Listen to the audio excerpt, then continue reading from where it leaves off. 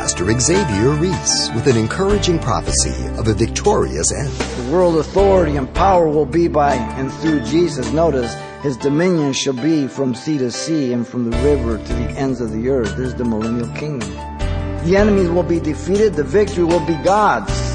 There will be no peace, ladies and gentlemen, until Jesus Christ comes back. We may experience some periods of peace, but that's only while they're preparing for the next war.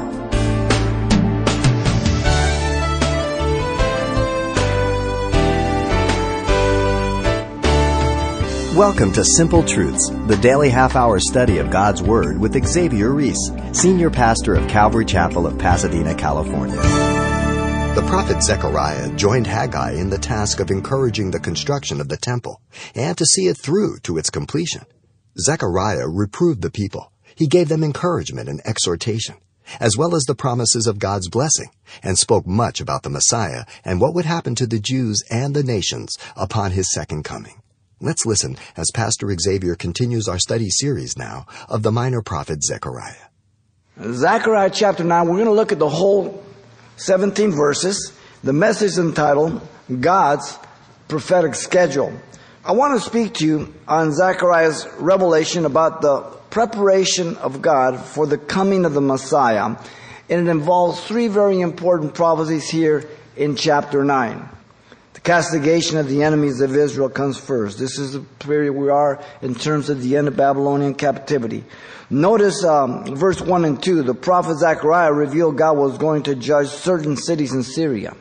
The first city is Hadrach, modern-day Lebanon. The second is Damascus. This is the capital of Syria and always has been and still is. Now the third city, Hamath, bordering Damascus, it tells us, in other words, of close proximity. But also, this territory was promised to Abraham by God. Notice in verse 2 still, the prophet Zechariah revealed God was going to judge certain Syro-Phoenician cities. So he's working his way from the northern region now out to the west, to the coast, and the judgment of God would come upon Tyre and Sidon. These two are always mentioned together, very important. For God said, for Tyre builds herself a tower, a massive wall 150 feet high, about half a mile out from the mainland to the island city. It heaped up silver like dust, it says, gold like mire in the streets here. Their wealth was immense. The expression indicates that silver and gold were as common and abundant as dust and mud. Notice the judgment of God would be fulfilled in spite of the security and wealth. In verse 4, Zechariah declares, behold, regardless of her seeming safety and security, regardless of her immense wealth, Zechariah declares, the Lord will cast her out. He will destroy her power in the sea, and she will be devoured by fire. History confirms this. In verse 5 through 7, the prophet Zechariah revealed then God was going to judge certain cities of the Philistines. Now he's worked up north, Syria, moved to the east. Now he's working down south. Zechariah revealed Ashkelon would be petrified, witnessing the destruction of Sidon and Tyre by Alexander the Great. Zechariah revealed Ekron next, realized their financial commerce was gone. Listen to the words, for he dried up her expectation. The Philistines constantly traded with Tyre. Jeremiah speaks about it. Notice Zechariah next revealed the head ruler of Gaza would be killed. The king shall perish from Gaza. They would be conquered. They would cease as a people. Zechariah then revealed Ashkelon would be abandoned. It will not be inhabited. All of this was fulfilled by Alexander the Great as he worked his way from the north to the south, even going down to Egypt. We don't get Egypt here, but Jeremiah picks it up. Isaiah picks it up. Now all these detailed, itemized things, they came to pass. They can be verified. The evidence is all over. He will take away the idolatrous worship. Listen, I will take away the blood from the mouth and the abominations from between their teeth. This is their idol worship of blood sacrifice and all the debauched things they did that God hated. God would assimilate the surviving Philistines into Israel. Listen, but he who remains of the Philistines, even he shall be for our God, and shall be like a leader in Judah, and Akron like a Jebusite. He's referring to the days of David when the Jebusite came under the control of Israel and they assimilated into the nation. The prophet Zechariah in verse 8, now all of a sudden it's been dark and man, there's judgment. All of a sudden there's a turnaround. The prophet Zechariah revealed that God was going to spare the city of Jerusalem. In the midst of all this stuff, Alexander the Great's coming down, destroying everything. And there's one city he's going to leave alone. God will protect it. I will camp around my house because of the army. My house. God was now working on behalf of Israel once again. God gives the reason, notice, in 8. Because of him who passes by and him who returns. Alexander is the person indicated here. He first went down to Egypt, coming from the north, down from Syria. Phoenician, down to Egypt. His conquest. Then he went back up to Jerusalem. He did not destroy Jerusalem on the way down or the way up. That's what's referred to here. God's on the throne. He's not biting his nails. So this was the castigation of the enemies of Israel that were the next thing on the agenda, God's schedule and preparation of the coming Messiah. Secondly, notice verse 9 and 10, the declaration of the coming Messiah of Israel. In verse 9, the prophet Zechariah revealed the first coming of the Messiah. This verse in Zechariah is quoted by Matthew, as you know, Matthew 21, verse 4 through 5, what is traditionally called the triumphal entry. The so-called triumphal entry was not from the earthly perspective, though, but from the heavenly perspective. Jesus came in his first coming to judge the sins of the world upon his own person. 2 Corinthians 5:21 says that God made him to be sin for us who knew no sin, that we might be made the righteousness of God in him. Jesus came to make the only way by which a sinner can be forgiven of his or her sins and be one with God. 1 John 2:2. And God made him to be the propitiation for our sins, not ours alone, the believer, but the whole world. Verse 9 of Zechariah contains both the first and the second coming mixed together without distinguishing them short term and long term, as we see often, like Isaiah 61 through 3, where Jesus went to the synagogue at Nazareth and proclaimed the fulfillment of Isaiah, stopped right in the middle of the verse, closed the book, or rolled it up, because of the first and second coming. Look at verse 10. The prophet Zechariah revealed the second coming of Messiah. God will intervene and defend Israel and Jerusalem against her enemies right at the end of the Great Tribulation and in the Battle of Armageddon. The entire nation is indicated. Notice, I will cut off the chariot from Ephraim and the horse from Jerusalem. Ephraim is used for the whole of the 10 northern tribes, Israel. Jerusalem represents Judah and Benjamin, the southern kingdom. You have northern kingdom and southern kingdom. The victory is guaranteed, notice, in 10. The battle bow shall be cut off. The enemies will be defeated. The victory will be God's. Then notice, God shall establish the kingdom age. There at the end of verse 10. The world peace that has never been accomplished will be established by Jesus. He shall speak peace to the nations. For unto us a child is born, unto us a son is given, and the government will be upon his shoulders, and his name will be called Wonderful Counselor, Mighty God, Everlasting Father, Prince of Peace. Isaiah 9:6. There will be no peace, ladies and gentlemen, until Jesus Christ comes back. We may experience some periods of peace, but that's only while they're preparing for the next war. The world authority and power will be by and through Jesus. Notice, his dominion shall be from sea to sea and from the river to the ends of the earth. This is the millennial kingdom. The sea to sea is the Mediterranean Sea and the Dead Sea. Those are the two seas in the land of Israel. Because Israel will be the capital of the world, religious and political. Jesus fulfilled over 300 prophecies, ladies and gentlemen, in his first coming. the manner of his birth, the place of his birth, the rejection of Jesus by the Jews, the manner of his death plus his resurrection. The evidence is all over. It's whether we believe the evidence or not. Jesus declared the detailed destruction of the city of Jerusalem by Titus in 70 AD, Matthew 24, Mark 13, Luke 21. The destruction of the city, the dismantling of the temple, not one stone left upon another. That's quite specific. The slaughter of the Jews, the scattering of them throughout the world, the rebirth of the new nation of Israel. Once again, all of these are verified.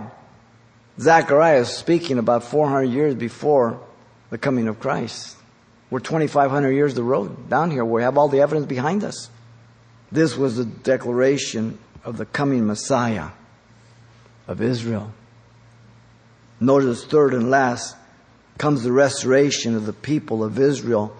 Verse 11 through 17. 11 through 13, the prophet Zechariah revealed the basis for God acting. It was a covenant that he had. God encouraged the people to return to Zion. The captivity was over. Listen to his words. The blood of your covenant, I will set your prisoners free from the waterless pit. God would show himself favorable and gracious due to the covenant, the blood of your covenant. At Mount Sinai, God made a covenant with the nation, as you know. Moses said in Exodus 24:8, took the blood, sprinkled it on the people, and said, this is the blood of the covenant which the Lord Yahweh has made with you according to all these words. And he read the curses, the blessings, they agreed with him. God had brought the 70-year captivity to an end. I will set your prisoners free from the waterless pit. The word prisoners refers to their captive bondage under God's punishment for their unfaithfulness. It was over.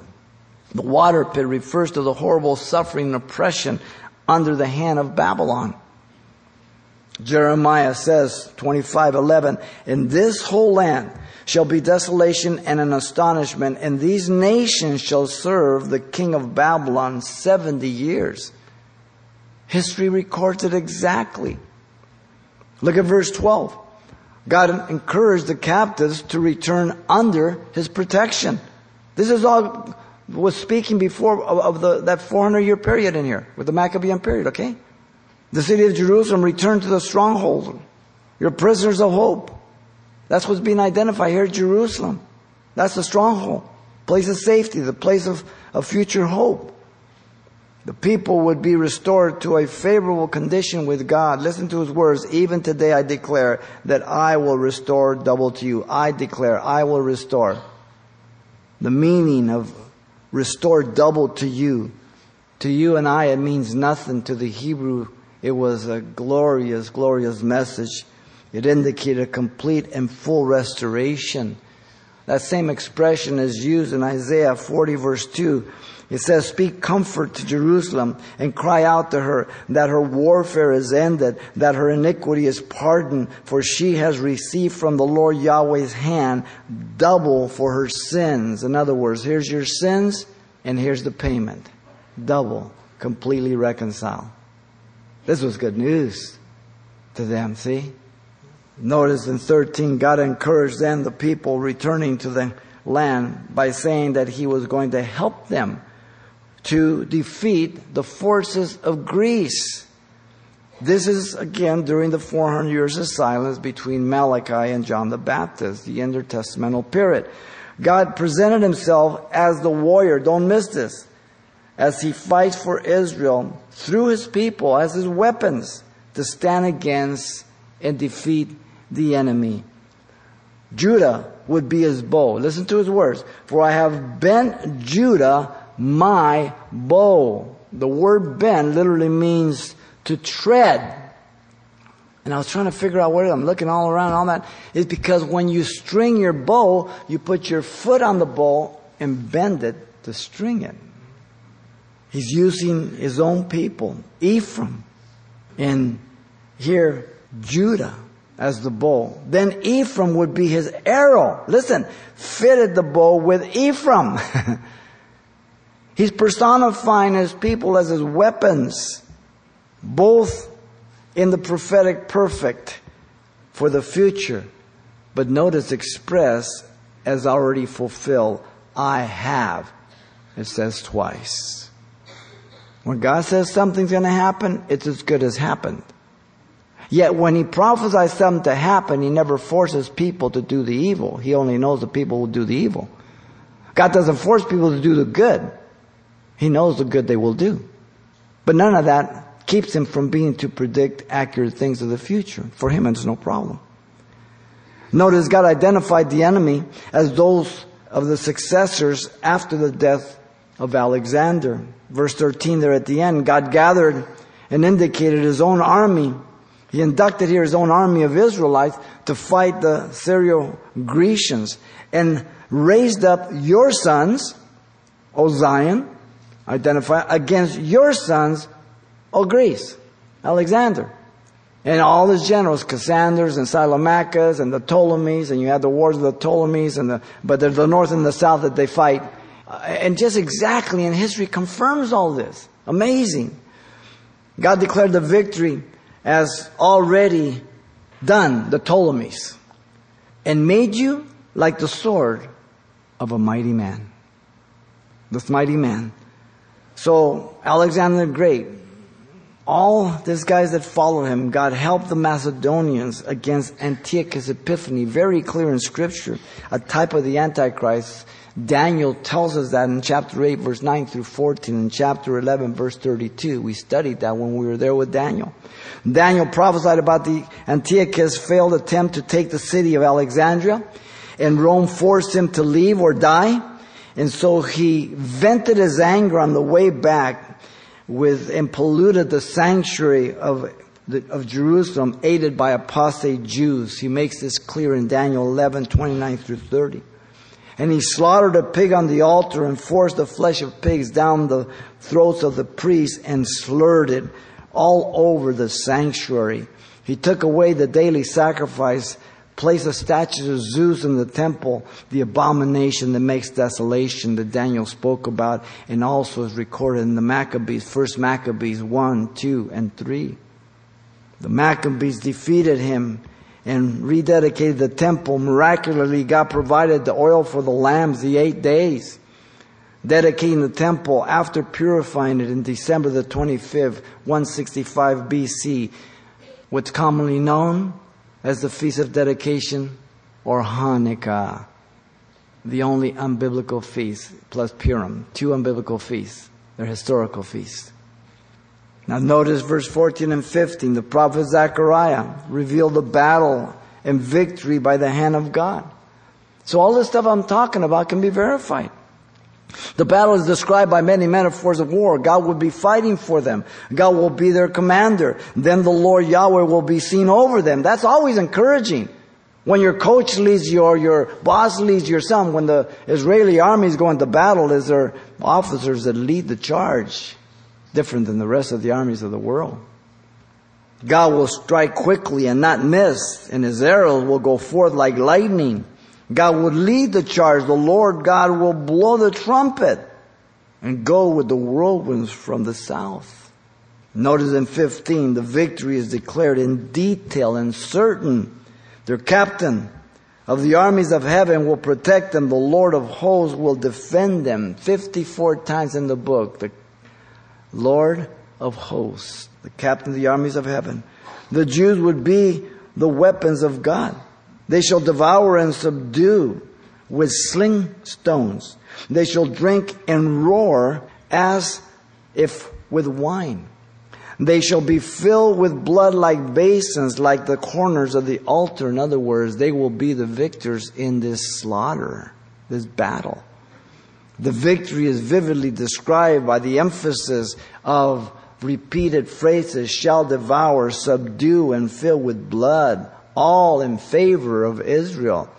This is identifying the Maccabean period that can be verified historically, ladies and gentlemen. Notice verse 16 and 17. The prophet Zechariah revealed promise of salvation and blessing. In 16, the blessing is salvation, not mere deliverance. He's dealt with the deliverance. Yahweh would reconcile the adulterous wife, The Lord Yahweh their God will save them in that day. The focus is salvation. The phrase that day is used from chapter 12, 13, and 14 to indicate the final and complete restoration of the remnant of Israel in the last days of the Great Tribulation and the Second Coming. Right here, our context refers to the Maccabean period. After this, it will be exclusively for the last days of the Great Tribulation and the Battle of Armageddon. Notice God was also now used the other metaphor of a shepherd. Their shepherd watching out for them as the flock of his people. Psalm 103 says, "Know that the Lord Yahweh, He is God. It is He who has made us, not we ourselves. We are the people and the sheep of His pasture." God would value them also, notice, as precious, for they shall be like the jewels of a crown. God would honor them, lifted like a banner over His head, enjoy His oneness of God with His people once again. Look at 17. Then comes the blessing, and it's earthly blessing to Israel. The blessing is celebrated and fulfillment for how great is the goodness and how great its beauty. The return not only to the land, but to the God. Remember Haggai, first chapter? You return to the land, but not to me. God wants the two together. The people in the land go together. But the land is not all. They got to come back and be one with God. We don't see that yet. It will happen. They were looking to Him again at this point in history. The material blessing is from God. Mark it well. Grain shall make the young man thrive, and the new wine the young woman. Listen to Haggai 2:18 and 19. He says, "Consider now from the day forward, from the 24th day of the 9th month, from the day that the foundation of the Lord's temple was laid. Consider it. Is the seed still in the barn? As yet the vine, the fig tree, the pomegranate, the olive tree have not yielded fruit, but from this day I will bless you." Mark it well, I'm going to bless you, material blessing. The nation of Israel is promised earthly blessings and an earthly kingdom. The church is promised spiritual blessing and a spiritual kingdom, Ephesians 1:3. Do not confuse them. We're not looking for an earthly kingdom. We're not looking for earthly blessings. Two distinct things. Just as God reconciled the nation of Israel to Himself from the Babylonian captivity, He will reconcile her to Himself at the second coming. Listen to Paul, Romans 11:25. "For I do not desire, brethren, that you should be ignorant of this mystery, lest you should be wise in your own opinion, that blindness in part has happened in Israel until the fullness of the Gentile comes in," the full number of people to be saved before the rapture. Paul the Apostle says in Romans 11:26-28, listen carefully.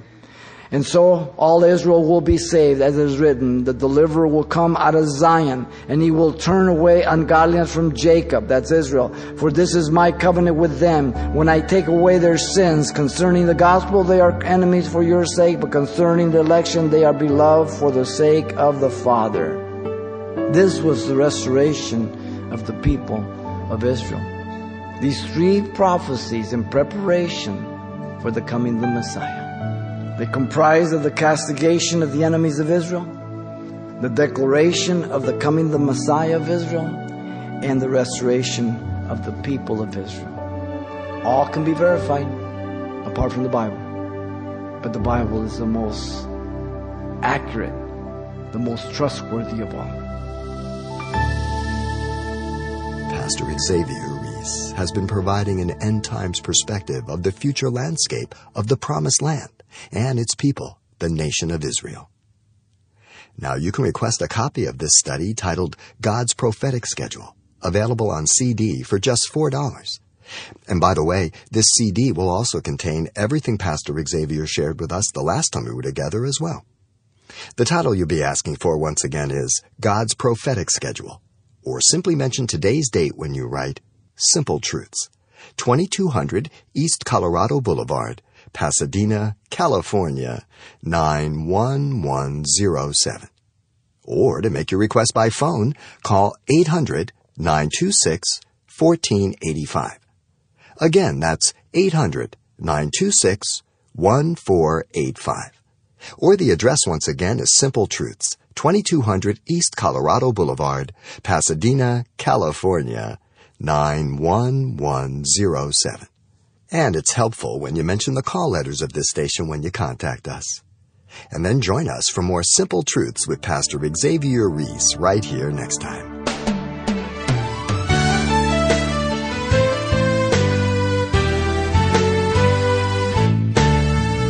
Simple Truths with Pastor Xavier Reese, a daily half-hour broadcast, is a radio ministry of Calvary Chapel of Pasadena, California.